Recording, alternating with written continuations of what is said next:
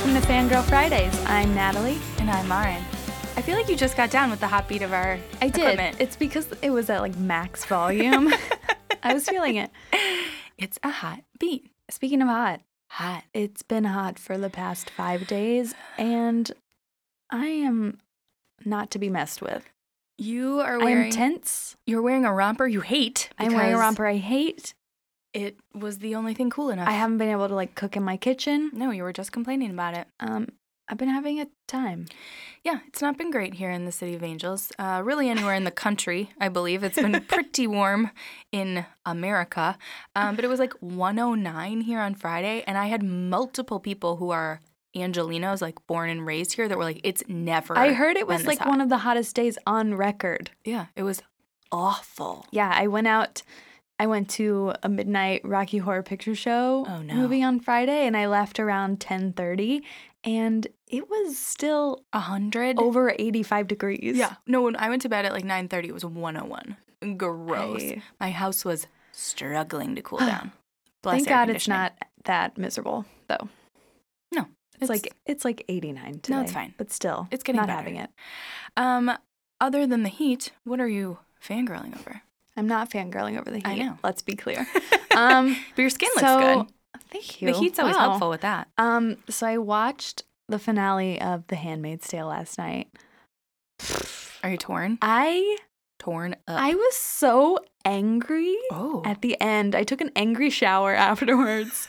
During the show, my chest hurt and I checked my pulse. Oh. It was so intense. So I guess I'm fangirling over just how television can be so like effective. Oh my God. Insane. It got me Impactful. so good, but I'm still working through my feelings. Okay, I have a question about Handmaid's Tale. Okay. So as you know, I have not watched it because I'm not emotionally ready. Do I need to like watch season 1, take a minute, and then watch season 2, or should I just go for it? I would just go for it. It really depends on how you feel. Because, I mean, people who are watching in real time wait a full year, basically, to get That's another true. season, and that's too long. That's true. Okay. Should I also pad it with like something fun? Like watch a It Handmaid's depends Tale, on the episode. cleanse my palate. Yes. Okay. Like a couple weeks ago, I was watching, and I watched some YouTube videos afterwards because I was like, I need to clear my head. Uh-huh. I'm also fangirling. I saw Incredibles 2 yesterday. Yes. I am not an Incredibles fan. So like period? I'm just like, I'm take or leave it. Okay. You Some don't hate people, it, but you're some like, people though, it's their favorite Pixar movie. Yeah. They love it. I mean, more power to you. Yeah. Love it. But not for me. Incredibles 2, I think I liked it more than the first one. really? It was very fun. Okay. I still don't think it was like Up or Wall-E. Uh-huh. But also the short before it. Go for just that because at the end of it, I had tears streaming down both eyes. Really? Yeah. At the short? Yeah. The shorts always get me. Remember the one with the clouds? Oh, well, yeah. I mean, but just even the original short with that little lamp. I don't know. I like it. Speaking of The Incredibles, so one of our coworkers, I was wearing my Troop Beverly Hills t-shirt. This was maybe last week. You had actually like forwarded it to me on Instagram. I clearly bought it immediately. I love it. As you know, Troop Beverly Hills is one of my favorite movies. So I'm wearing it, and one of our coworkers is like, oh, makes a comment about it. And I said, it's one of my favorite movies, to which he was like sort of dismayed by, which I understand. It's like super campy and just like, what? When it's one of your favorite movies? Cut to that night. His daughters are having a sleepover, and he like suggests that they watch Troop Beverly Hills. Meanwhile, he's watching The Incredibles with like his 3-year-old, and he has like a moment of like too much Craig T. Nelson because Craig T. Nelson is the he's in voice. both. Yeah, he's Freddie Neffler, and then he's the voice of Mr. Incredible, and was just like mind blown, and like his little 3-year-old like closed her eyes and was like, oh, what? Like it was just like so amazed by the fact that Craig T. Nelson was in a movie and voicing another one like simultaneously. At the same time. Is that what you're fangirling over? No, I'm not fangirling over that. I'm fangirling over Brockmire Season 2. Now, you may remember that I fangirled about Brockmire Season 1. I do remember last year. And you were confused by Brockmire's blazer, which is still confusing. And font choice, yeah. Font choice, all of the things. So the one thing I like about it is that they have a podcast, and it's like the number 3 podcast in America, and they keep making digs at Marc Maron, which is like really funny to me the whole time. But it is, and obviously Eric is a comedy writer, and so he is watching it just imagining what their room is like the Brockmire room, and it's like, say the craziest fucking thing you can think of, it's in the show. Like every single... A dream job. It literally is. Every single line is insane. Everything that happens is insane. The amount of like cocaine and alcohol that he consumes very casually is insane. And it's just one of those shows that I'm kind of now wishing that I had saved it to cleanse my palate for Handmaid's Tale, because it's such a palate cleanser. But if you just are in the mood for like 4 hours, because it's only 8 episodes, I think, of ridiculous, body, raunchy Hank Azaria, like, great. Yeah. Perfect. It's real easy to watch. It's on IFC, but it's on demand, which love on demand. And I'm into it. I just think it's ridiculous and funny, and it like brings me a little bit of joy, even though it's super inappropriate. What is your palate cleanser? Do you have like a go-to, like a show that you, like a Friends or something? Yeah, it's probably a Friends. Honestly, it's probably like HGTV. Like just give me something like Love It or Leave It, Love It or Leave It, Love It or List It. Or like, yeah, or just some Fixer Upper, your favorite people. Yeah. But what is yours?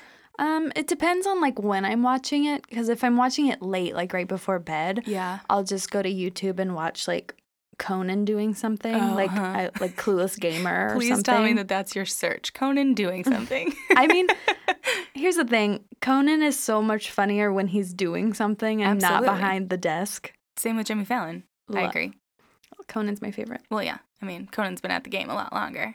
He set the tone for Jimmy Fallon, or in my maybe opinion. just look up puppies or something. That would be fun. Mm-hmm. You're much more of a YouTuber than I am. It's because it's on the TV and it's just easy to go to. I don't like open up the laptop post TV. It's just already there. Yeah. I've been learning a lot, and this is maybe a good segue, about YouTube Kids lately. Yeah.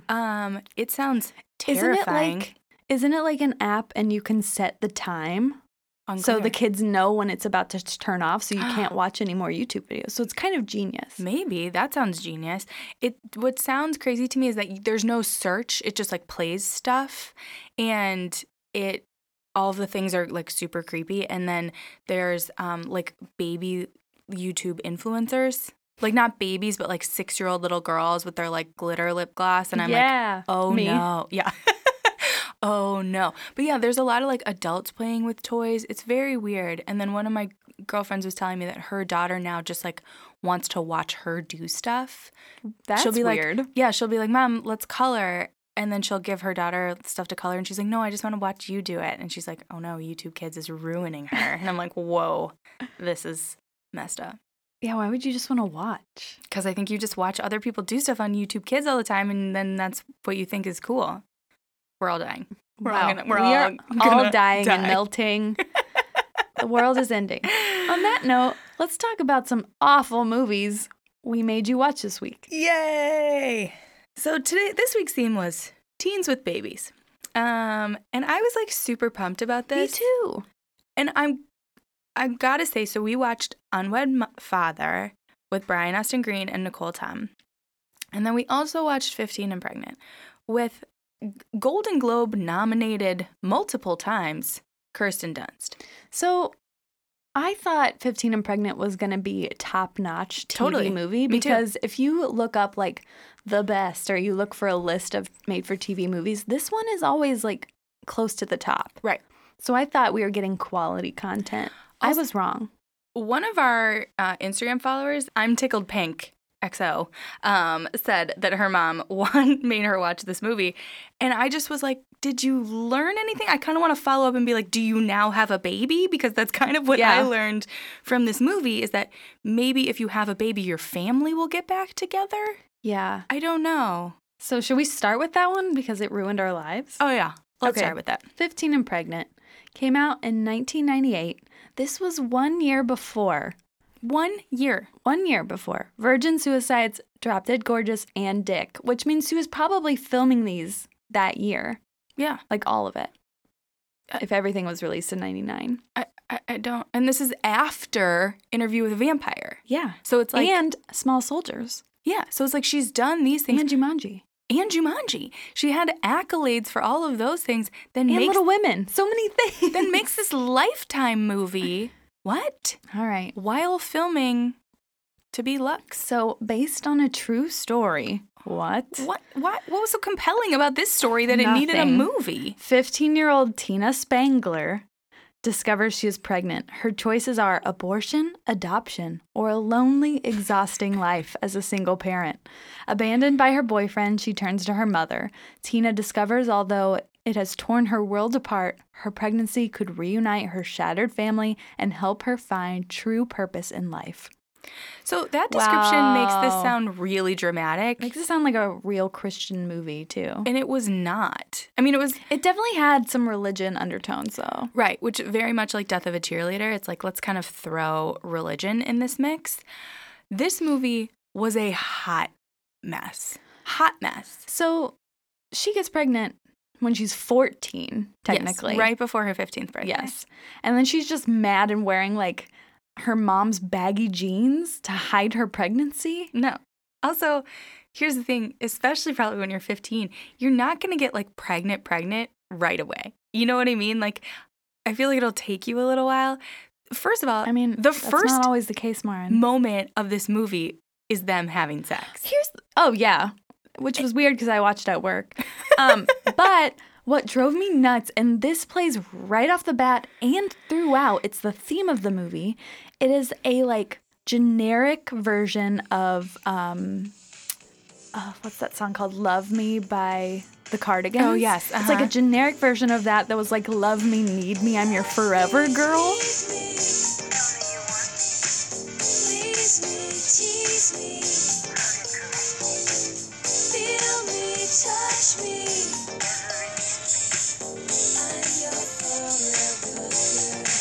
And I can't find it online anywhere. I'm going to have to, like, strip the audio for it. But they played it, like, 4 times in the movie. I don't know. And it was just, like, we knew nothing.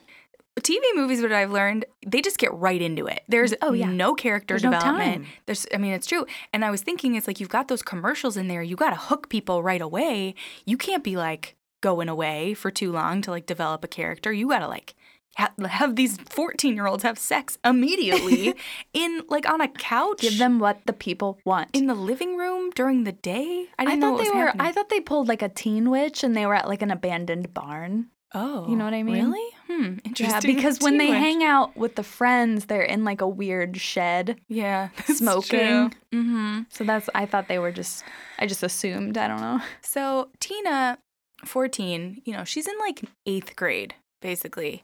Yeah, because they say she's going to enter high school as a parent. Yes. And you just get zero understanding of who she is. Like, is she a bad girl? Is she a dumb girl? Is she, like, a jock? She is a dumb girl. But she then is, like, she's devastated that this baby might ruin her soccer career. Like, that she's all over the map.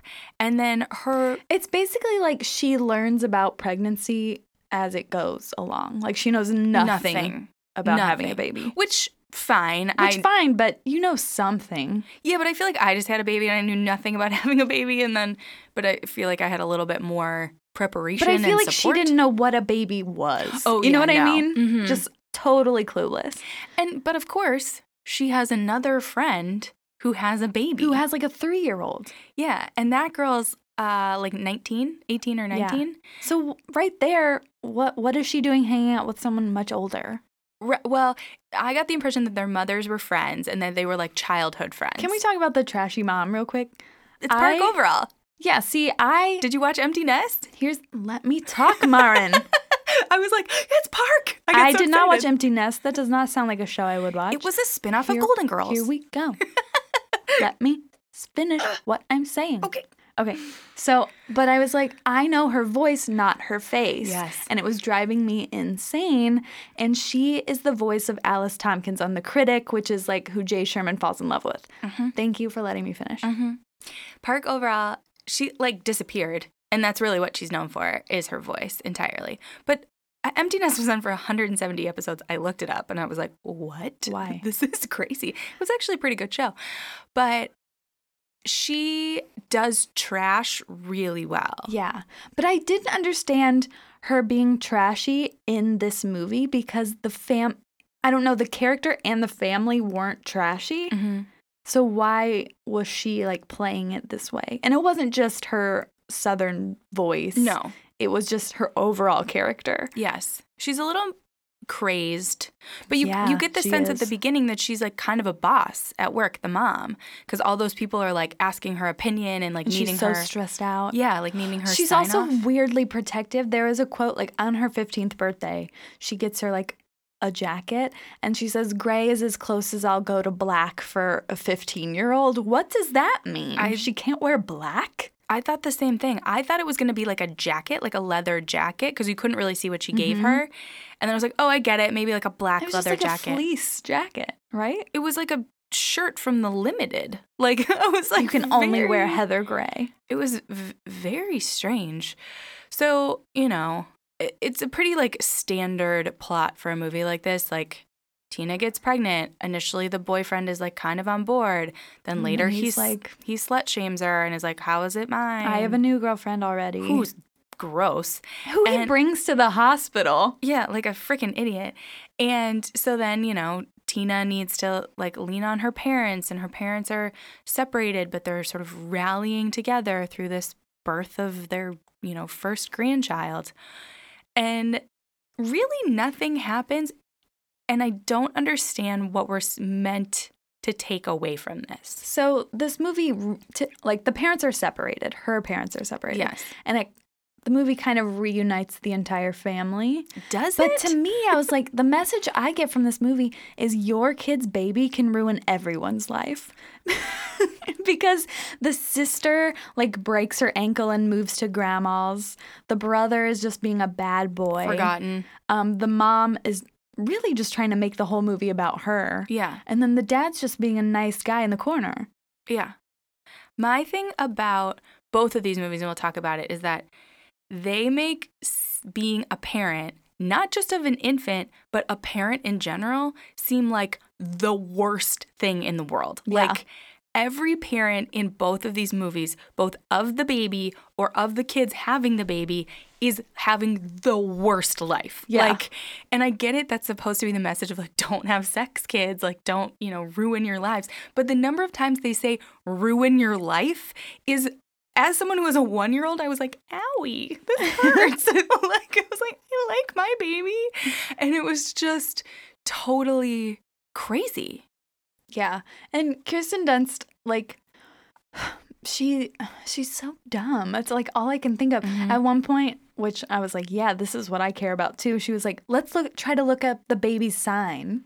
Like, that was the most important thing she needed to know about her baby. Uh-huh. And then she named him Caleb, and I was mad about it. Yeah. I just wanted to smack her all 9 months of her pregnancy. Months.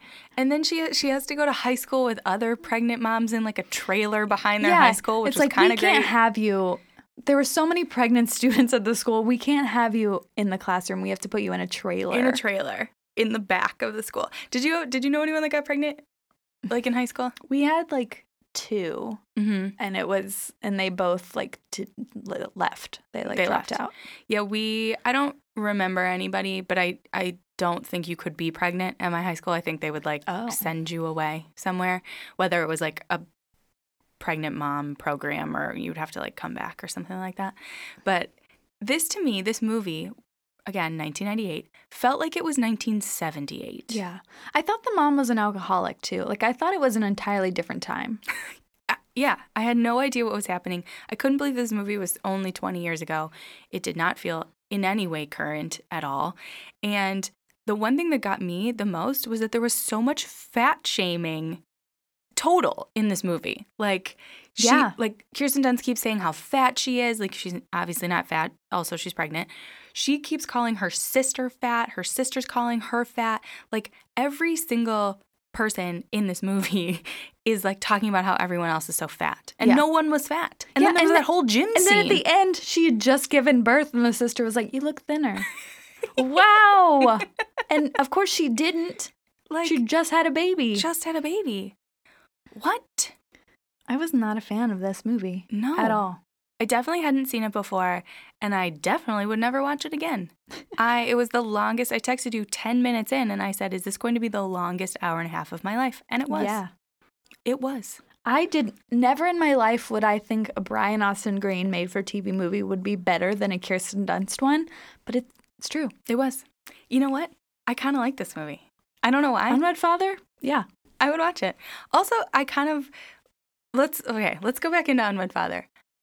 I sort of remembered why I thought Brian Austin Green was like kind of a babe watching this movie. Really? Yeah, there was like something about the time. Like, okay, so this is 1997. So 90210 was 1990 to 2000. So this is like middle of the road 90210. So it's not like he's like struggling for work and doing TV movies. It's just off-season 90210. Easy work. Got to get that money. So an irresponsible college student, Brian Austin Green, faces sudden fatherhood after a one-time lover, Nicole Tom, leaves their infant son at his door.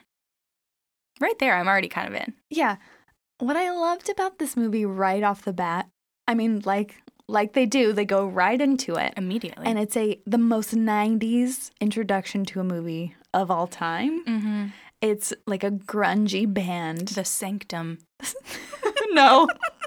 I never caught that. That's where they play. The venue is called The Sanctum. Okay, Gross. The Sanctum. And they're like, Brian Austin Green is the front man. They're like jamming. The font is super 90s. It looks like, I don't know, like a soda ad, a Surge ad. And what's her name from The Nanny? Nicole Tom. Yeah, just enters the show and she's just like, wow, we're having a night out with my friends and there's a cute band. And she sketches him during the show, which is weird. Mm-hmm. Where'd she get that paper? But most importantly, Brian Austin Green sings on 90210 as David Silver, which we have definitely talked about, and it sounds crazy. His voice is not great. You're so precious to me. I would give the world to you. You're so precious to me. Hold it. You're so precious to me. Yeah, nailed it. It sounds just like that. And in this movie, he has like a deep voice. Why did they make this choice knowing that he is already an established singer on 90210? Do you think this is during the time when Brian Austin Green was like still trying to make his music career happen? Yeah. But wasn't he a rapper? Why wouldn't you have him like rap? That's just not mainstream enough. It was 1997. I mean, this deep voice is clearly not his voice. Many times I could have thrown it all away, thrown it to the birds. Right? Like, no, this it's is not at absolutely a studio singer. He's lip syncing. It's not great.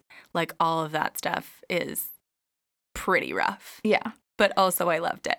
I texted you immediately, and I was like, oh my God, he's lip syncing. There's a lot of singing of Brian Austin Green in this movie. Yeah. Too much? Too much? Maybe. So essentially, Jason, Brian Austin Green, meets Melanie, Nicole Tom. And you remember Nicole Tom, she's the oldest daughter on The Nanny. Yes. And they hook up almost immediately. And they on have, a boat. And they have sex on a boat. Not like on a bed on a boat, on the boat. On like the deck. The deck. I thought it was going to be like I think it's like Friday the 13th, like part 8. I don't know. The one where Jason goes to New York. Okay. It's a bad one. Hilarious. But it starts on a boat. And I was like, oh no, are they going to get murdered or almost killed for drama's sake? For drama's sake. It would be a really short made-for-TV movie. My thing about them having sex on the boat was that anyone could see them. Like, they weren't trying to hide in any way. And maybe it was supposed to be, like, so late that no one was out or whatever.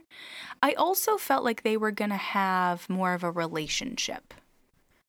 This was a one-night stand. Oh, my God. During the show, before they hook up, Brian Austin Green and the guitar player have like a chat on stage. He's like, oh, check out that girl in the red. That's not a thing you can do on stage. No. Speaking as someone who's in a band, you can't just casually have a convo about people in the crowd. No. They're watching you. I love that that's your point of contention.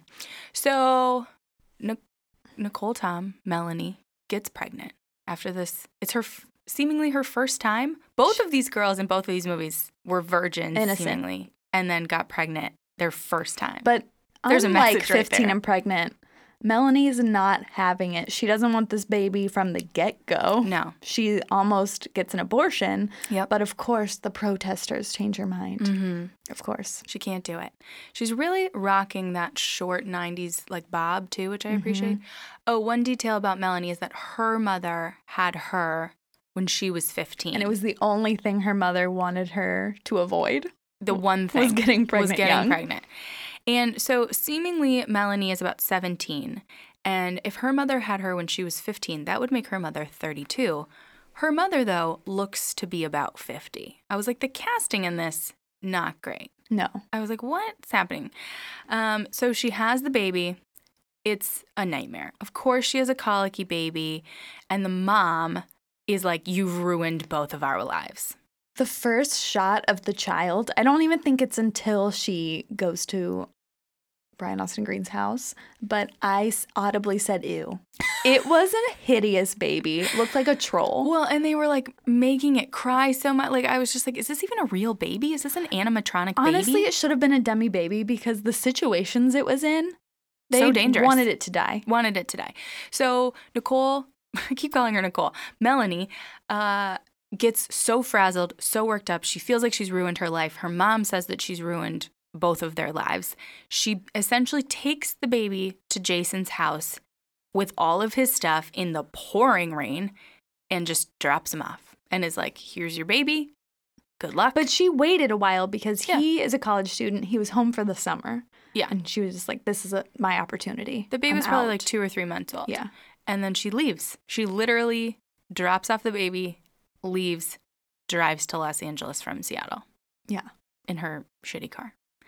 So now Jason, who's from a wealthy family, has to figure out what he's going to do, but he's kind of screwed because he's not listed as, well, he's screwed and not screwed. He's not listed as the father on the birth certificate, and he doesn't even know if this baby is his because he's dumb. Well, that's also what boys say. Like, oh, yeah. How am I supposed to know? Like, okay, you dick.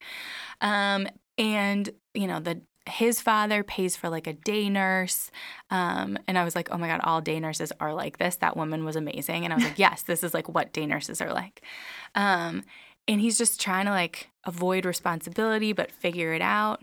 And then he has to leave the band real quick. One practice, the baby makes one noise, the band is out. But also, who thinks that a baby's going to sleep through? Who doesn't bring the baby ear protection? A rock band practice. Like, there's just so much dumb stuff Honestly, going on. We were all blessed that the band had to end. Oh, yeah, that was We terrible. didn't need it. No.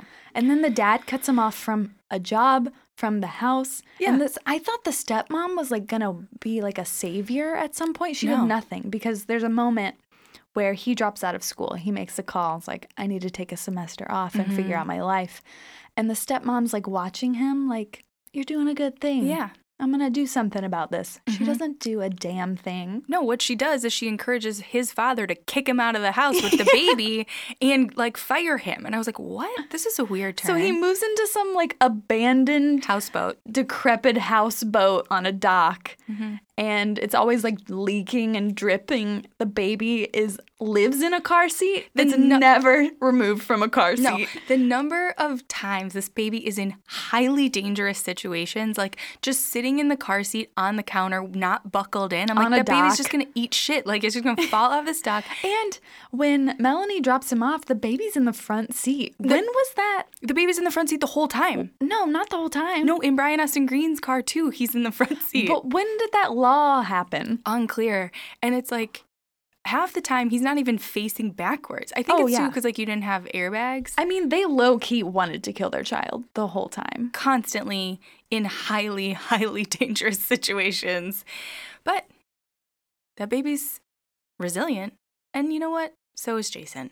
He starts to figure it out. And he's like, you know, he has to have some tough moments. He actually, like, reconnects with Melanie's mom in some, like, strange way. Because he needs a babysitter. He's also, like, kind of low-key, like, macking on Melanie's best friend who's, like, into him. Meanwhile, Melanie moved in with her other friend somewhere in Venice. And then she's like, I'm going to draw. And she drew the most disturbing image of what I think was supposed to be her child.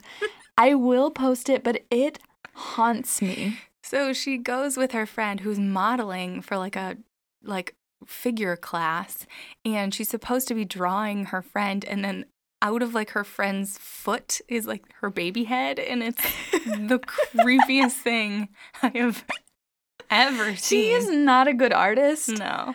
And I don't know why they made this like such a big part of the movie. Like Right. she could have done anything else. Anything else? Because she was also working as a waitress. Yeah. They could have just made her do that. So while Jason is sort of figuring it out and like really sort of, becoming a dad and like loving Sean, all this stuff, Melanie is riddled with guilt that she has abandoned her child, and she decides she needs to leave Venice and come back to Seattle for Sean. That's not how parenting works. You can't Nope. just choose. No, you don't get Also, to do it that way. during this time, the baby gets sick and goes to the hospital, Mm-hmm. and the nurse says to the dad, Jason. thank you, at some point, like, his fever's broken. And Jason says, "What's that mean?"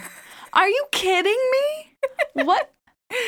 Jason's like 21 at this And point. you've had a fever. You know what it means when your fever breaks. Yeah.